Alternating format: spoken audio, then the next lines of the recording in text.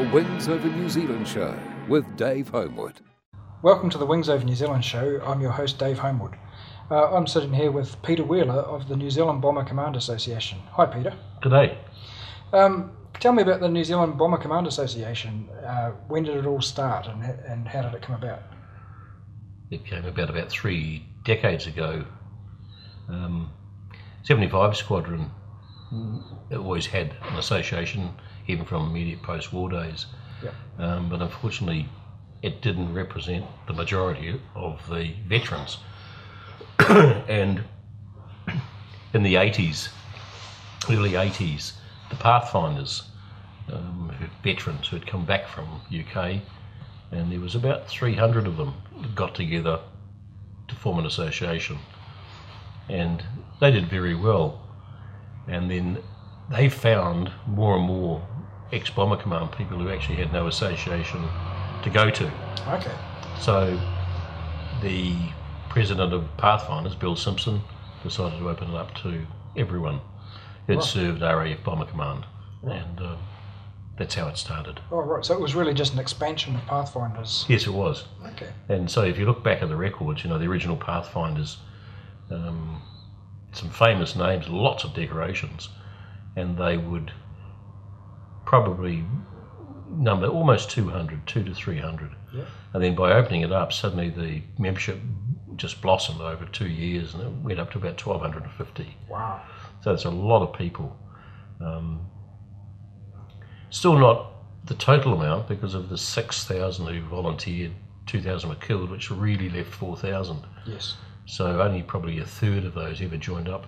And yet a lot of those never joined the RSA or any other organisation. They simply didn't want to know. But for its size, I've always been impressed just how much clout it's got. And it's only just recently I've thought that the reason why it had so much clout and why so many of them did well when they returned is because the Air Force not only trained them in maths, geometry and so on, but it actually trained them how to learn. Right. And having come back to New Zealand, they may well have been a clerk or a farmer or a labourer.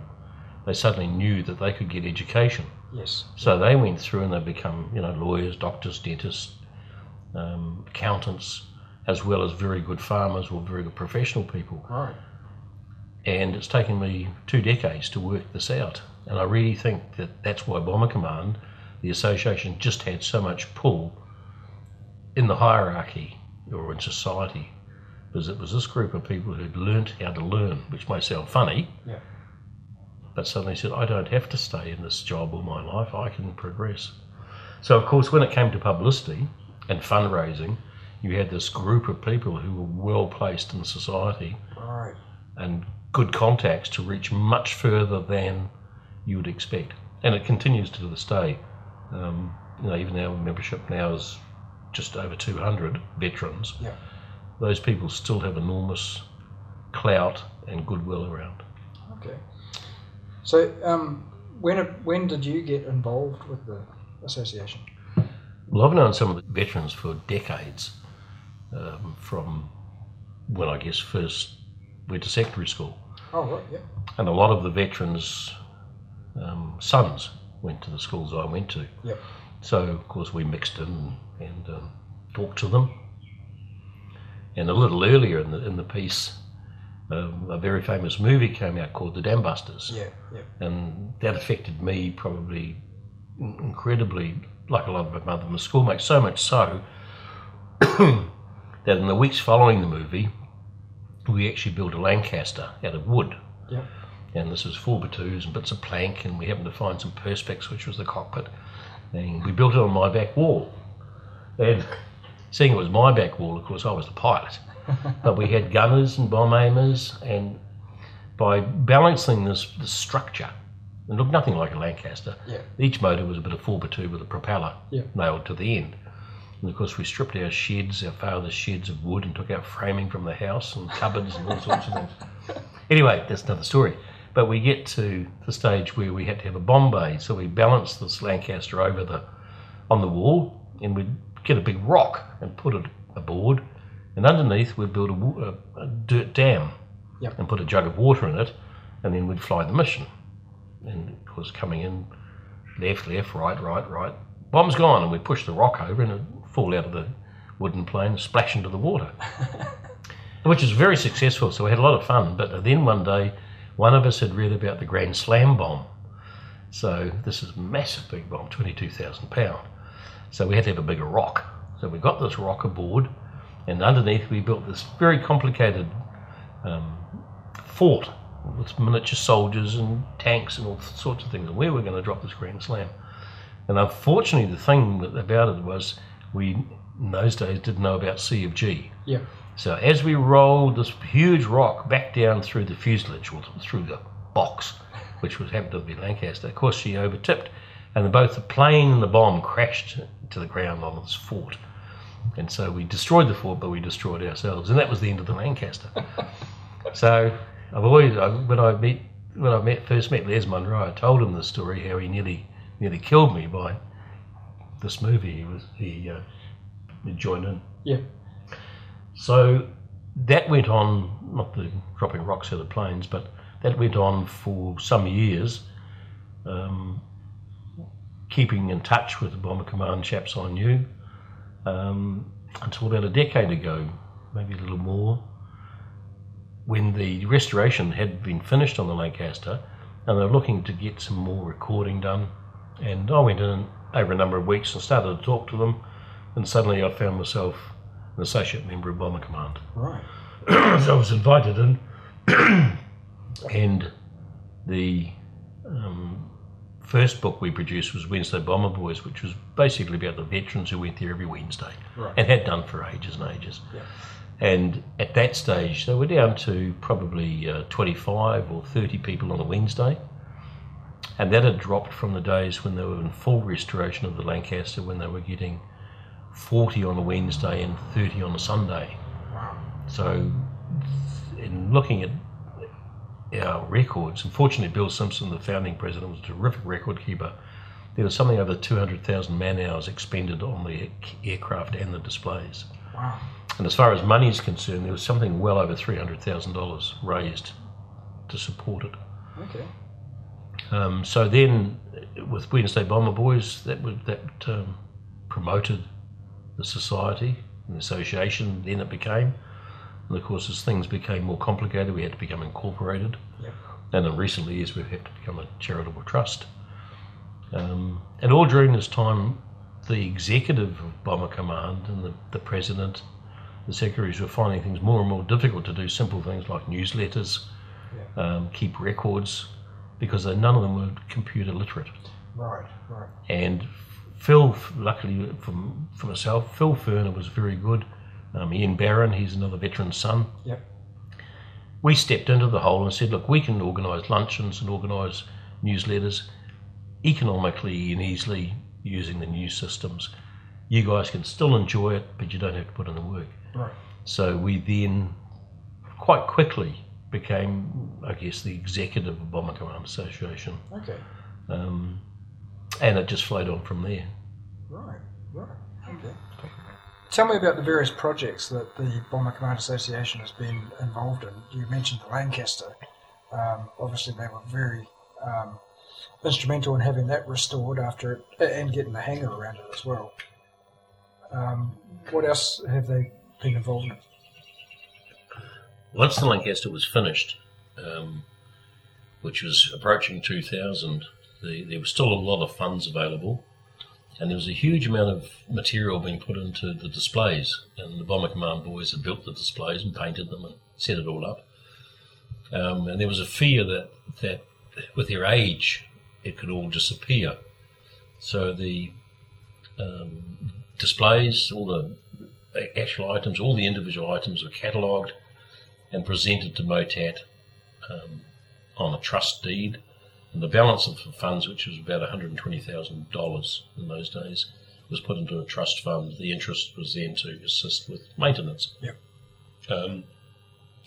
One of the difficulties which even today now we face is that the Lancaster was never donated to MOTAT. No. It was donated to people of New Zealand, which infers the government. So MOTAT became the caretaker and Bomber Command became the custodian. And that continues today. So we're looking now as in today's light with MOTAP secure and sound, how do those trust funds operate? Or what's the intention of operating? Right. So with our activities today, we have regular luncheons, and because of the age of people, there were branches in most centres, have shrunk down to small numbers, half dozens. Yep. And we try once a year to have a major event when we get over 100 veterans come along to. And the last couple of times we did either chartered buses or the DC3, right, to make it easier for everyone to come. So there's those sorts of functions, and people do love them. We issue or produce a newsletter, which seems to be getting bigger and bigger. Yep. And that keeps people in touch, and once again, they like to see that. Last year, of course, was the two big trips, the New Zealand Air Force veterans, sponsored by the government, and then a later one sponsored by a private individual here in Cooperus for the RAF people. Yes. But prior to that, we knew that the memorial was going ahead, and I was in London to make sure that the Kiwis would be involved in it. And at that stage, the site had just been fenced. And remarkably, that was only 9 months before the unveiling. Wow. And that time, we were looking to see how we could fund as many veterans to get up there as possible. So we formed, as usual, a committee, of course, a nuts and bolts committee. And I think you're part of it. Are you part of it? No. Okay. I think Glenn Turner from 75 was part of it. Peter Mason from RSA. Anyway, shortly afterwards, because of a problem with veterans going to Crete, John Key, the Prime Minister, stepped in and said, in future that won't happen. We will fund everyone. And we'd already called for applications to go to England. And so when Veterans Affairs took it over, we really presented them just with a great big list of people who wanted to go. Right. And while it wasn't a fait accompli, they were duty bound to honour that, as much of that list as they could. Yes. Yep. Which they did. They had to get medicals on a lot of guys, and some missed out for that. But in the end, we sent 34 up to the UK. That's remarkable, really, isn't it? When you think about the age of these guys, most of them in their 90s, to get 34 of them up halfway around the world, that's a wonderful achievement. And they were looked after, wonderfully. And at the other end of the trip, once the service had been done, we were fortunate in that there was a 75 Squadron Association in the UK. Yep. And so it was coincidental that they were having a service the week that our boys were up there. So they then were bussed and accommodated up in Cambridge to go to the service at Meeple and so on, Feltwell, which again was really, really splendid. Yeah, fantastic. So the boys came home, and then, of course, a month after that, we had the RAF people. And, of course, these people had missed out on the trip because they weren't RNZAF, and therefore not New Zealanders. Yep. The British government did nothing and wouldn't even pay the railway fares for guys living in Britain. Australia stuck to their normal system, which was the association had to pick 6 only. The Canadians were a bit weird in that the Canadian Air Force put on a plane and said, well, we'll pay for the plane, but you people have to fill it and pay for your accommodation. Okay. But in the end, a lot of Aussies went independently. But the New Zealanders were sort of the star attraction because of the way the government had treated them. That's great, actually, isn't it? Because it's usually the other way around, where the government gets the criticism because they're not like everyone else in the world. So that's good. So then we had the RAF guys go up there, and remember Jonathan Pote, he's a squadron doctor, RAF, and he was the tour leader. And we had 6 go on that with their partners rather than caregivers, and they had a wonderful time too. Right. Again, over a 3-week period. That was a remarkable trip. So there have been 2 major things we've done in the last while. Our current efforts are to produce a memorial trophy for the RNZAF. We've had Richard Taylor Weta do the design. Yep. It's going to be cast in bronze. We've been lucky to have a sponsor to put up the $12,000 it's going to cost to produce. Right. And we hope this will be presented to the Chief of Air Force at a Bomber Command annual reunion. What will the trophy actually be presented for? And who to, sort of thing? It's a design which is perhaps similar to the current New Zealand Bomber Command Association Memorial bronze that's in the Auckland War Memorial Museum. Yep. So it's one of those figures but enlarged, and we've put a note on it that's for excellence. So it means it can be a wide-ranging thing. It doesn't have to be for the top pilot or the top navigator.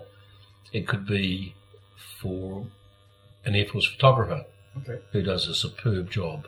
So it's there to recognise anyone in the Air Force, not just aircrew. That's great. That's really good. Every year it could be a totally different sort of story. Yes. Yeah. And the other reason for doing it is because as the Air Force becomes more technical, there are a lot of trades probably we never even thought of yet are going to appear. Yep. So if you're talking about a memorial trophy trying to be everlasting, it's got to be very flexible. So in years to come, it might be a drone operator who will win it. Right, yeah. Okay. One other project I was thinking of that you guys have been involved in is building a replica of the Grand Slam bomb, haven't you? That's right.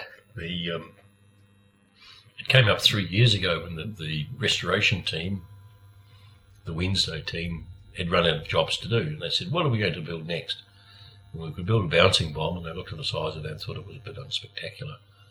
And the leader of the bunch, Murray Rolfe, said, well, we'll build the biggest one, which was the 22,000 pounder.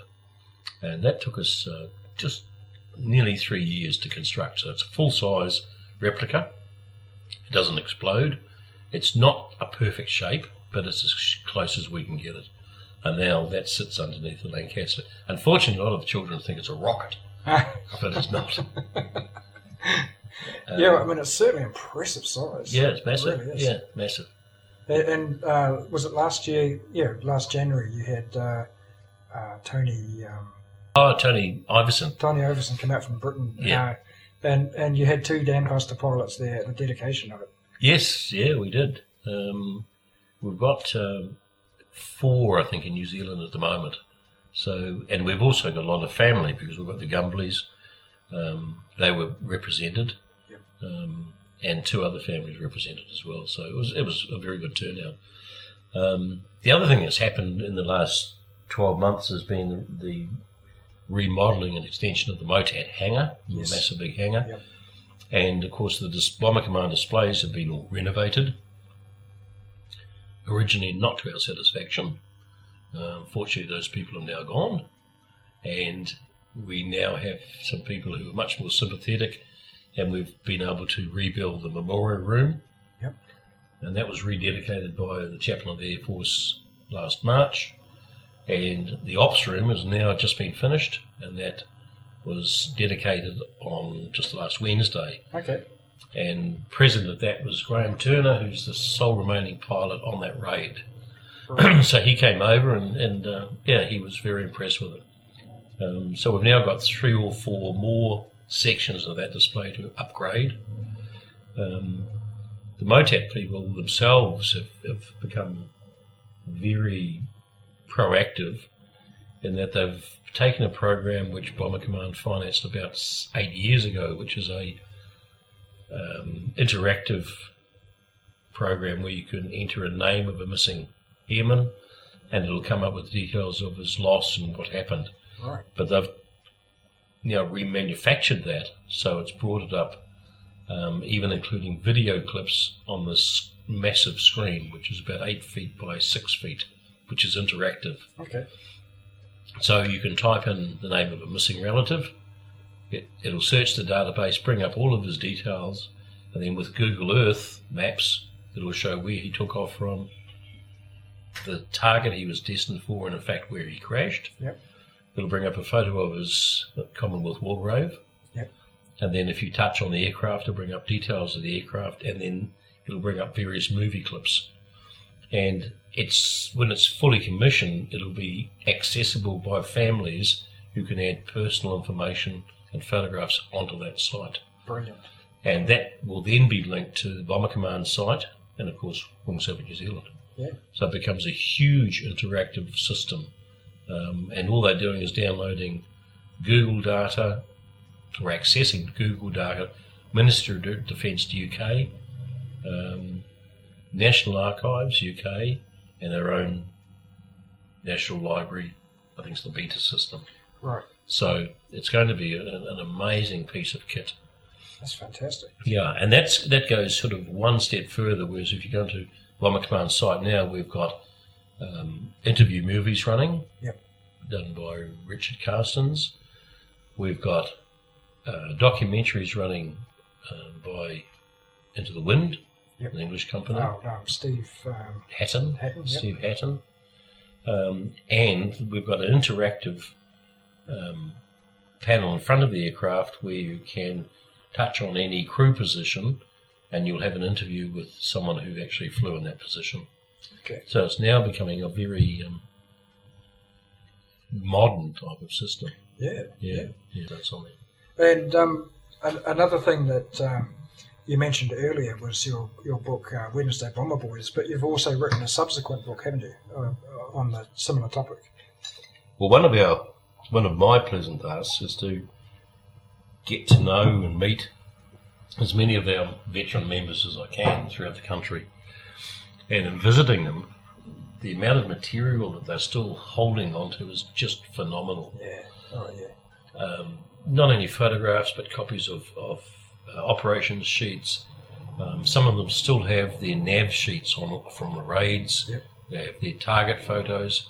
And I suddenly realised there was just so much material that was sitting there, never been published, obviously of interest. We should do something about it. So over a period of 3 years, I put together Wednesday Bomber Boys, which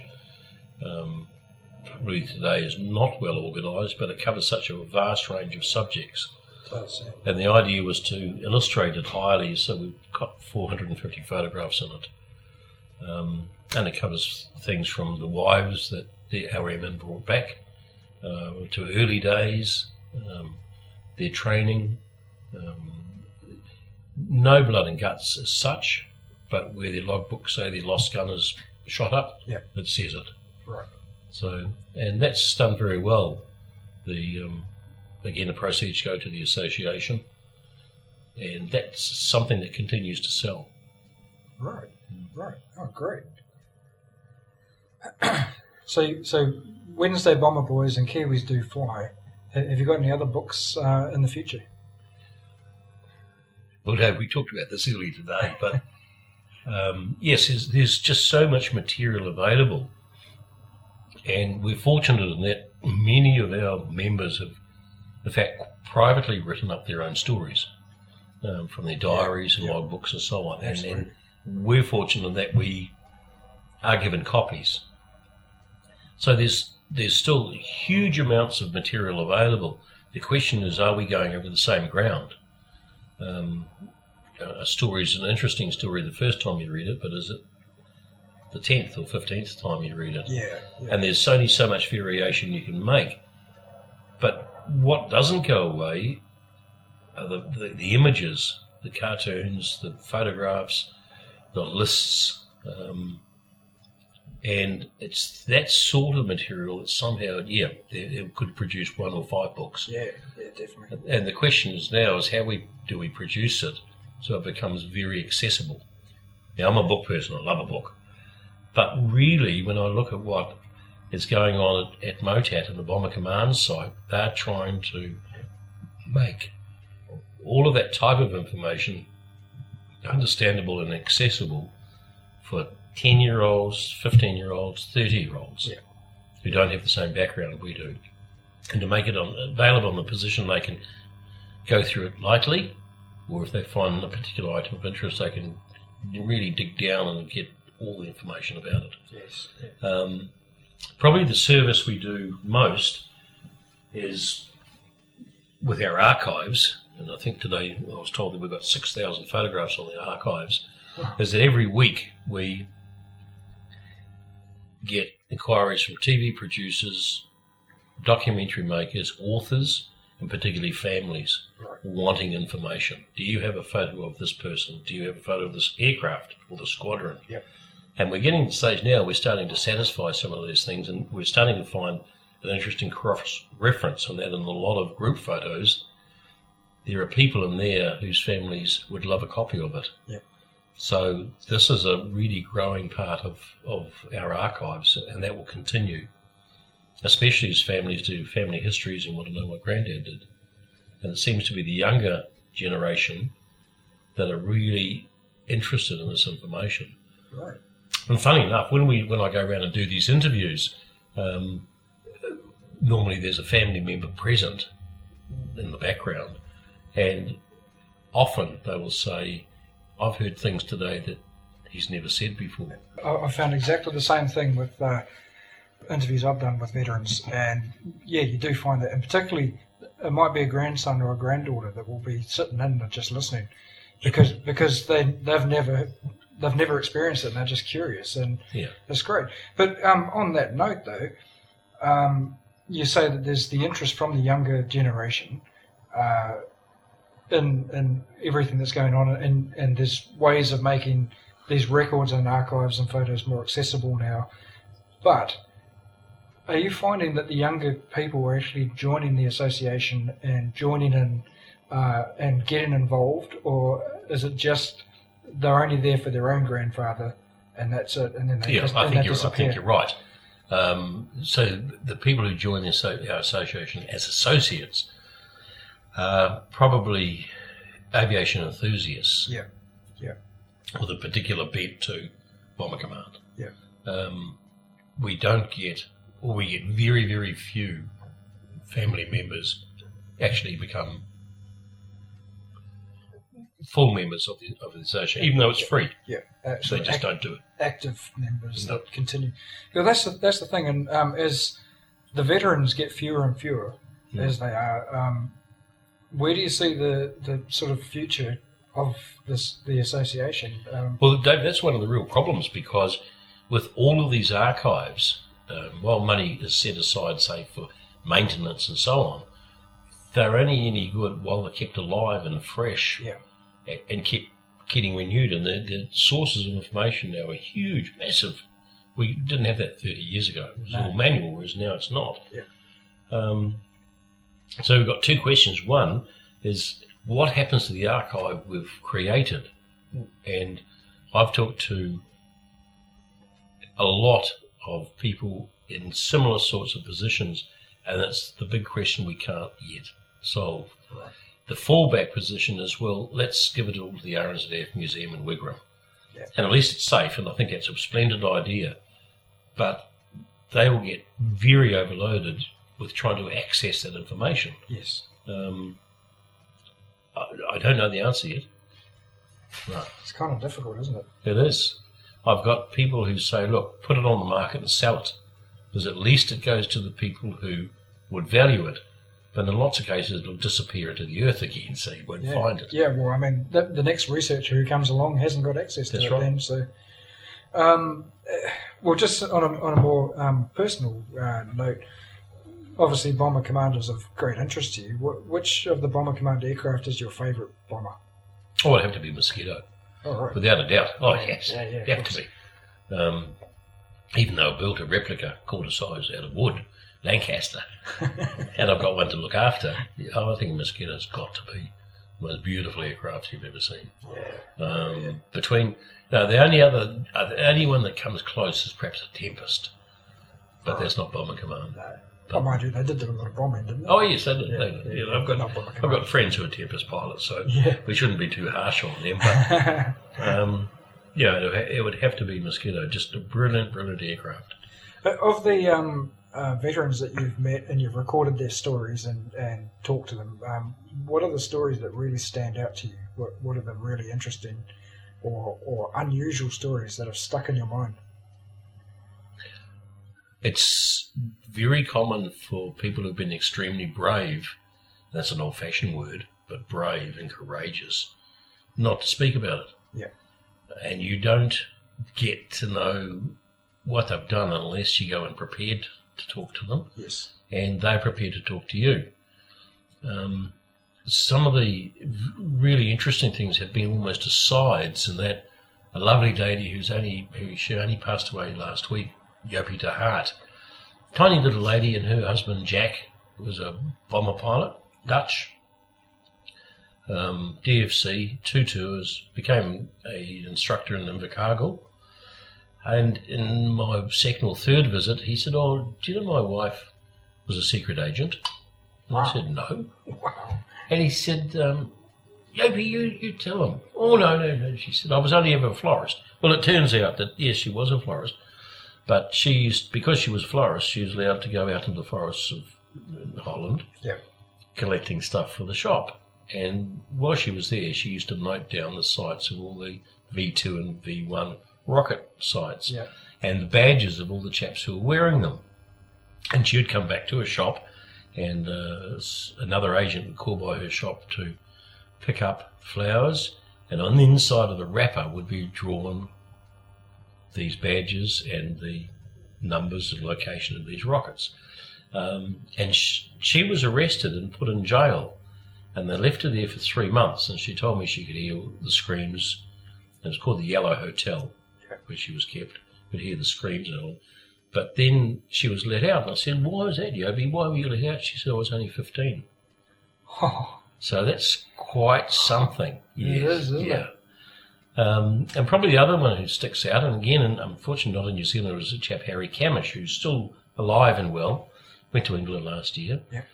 And he was a flight engineer. And because he was sick one op, his crew got another one and were lost. So he then became a spare bod on the station. So he flew with all sorts of crews. And on one operation with the crew, he was shot down and bailed out. He was found by a railway porter, French railway porter. Of course, the French railway were very pro or anti-Nazi, almost communist, I suppose, but they're anti-Nazi. And his problem was he didn't know the name of his crew. He could tell them what squadron he flew with, but he didn't even know the name of the number of the aircraft. And so he was kept in quarantine by the underground for some weeks, presumably while they were able to get a message to London to check on his, because otherwise he was going to be a mole, and come back. And from that time, away he went. And they dressed him up as a railway porter, and they put him on trains to travel him around France. And he said he's a Yorkshireman, so of course he couldn't speak French. And he's not the shape of a Frenchman, but he had to stand there and take tickets off German army people and Gestapo and whoever else on these trains. As they travelled him through to the south of France. And he said he was only ever caught once where a Vichy inspector came on and wanted to talk to him. And he said, fortunately, the resistance had put a minder with him, an old lady, who interrupted with a basket. He talks about a basket being pushed at this Vichy inspector, and this old lady apparently went on a tirade of abuse to this inspector being disloyal to France. So he got sidetracked looking after the old lady rather than taking to Harry. Anyway, Harry finally got right down by the border with Spain and was taken up into the hills into a camp, and there was about 50 of them in the camp. But unfortunately they had a mole in the resistance who let on to the German army that there were a group of escapees there. And the barn was raided. And Harry said that for the second time in his life he just got up and ran as fast as he could. And he said, fortunately I got out. And funnily enough, there were three Kiwis in that camp, and all were arrested. One was later executed in prison, and the other two became POWs.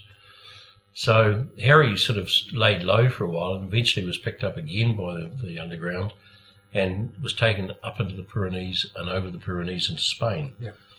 And the guide he had left them at the border, which is way up in the Pyrenees in deep snow. And so he had to wade his way down through the snow to the nearest Spanish village, and all his skin turned black with frostbite. And because it was dead winter, he then had to stay in the village until the thaw. And he said the Spanish people were just lovely to him. He came right, his skin came right. And eventually they got word through to the Spanish police and to the British Embassy in Madrid, and they sent an MI5 guy up to get him. And he's got some great pictures of being picked up by the MI5. Right. And subsequently to that, of course, he was flown back to the UK, but because he'd been helped by the underground, he could never fly operations again. Right. And he said he had the most perfect life because he then became an air traffic controller. Okay. Yeah. So there are two people who, unfortunately, neither New Zealand, who did, really remarkably brave things. Oh, yeah. And they've left a real impact on you. Oh, yes. Yeah. Tell the listeners where they can find your website. Just Google Bomber Command, use NZ Bomber Command, or go to nzbombercommand.association.co.nz. Cool. That was the Wings Over New Zealand show with Dave Homewood.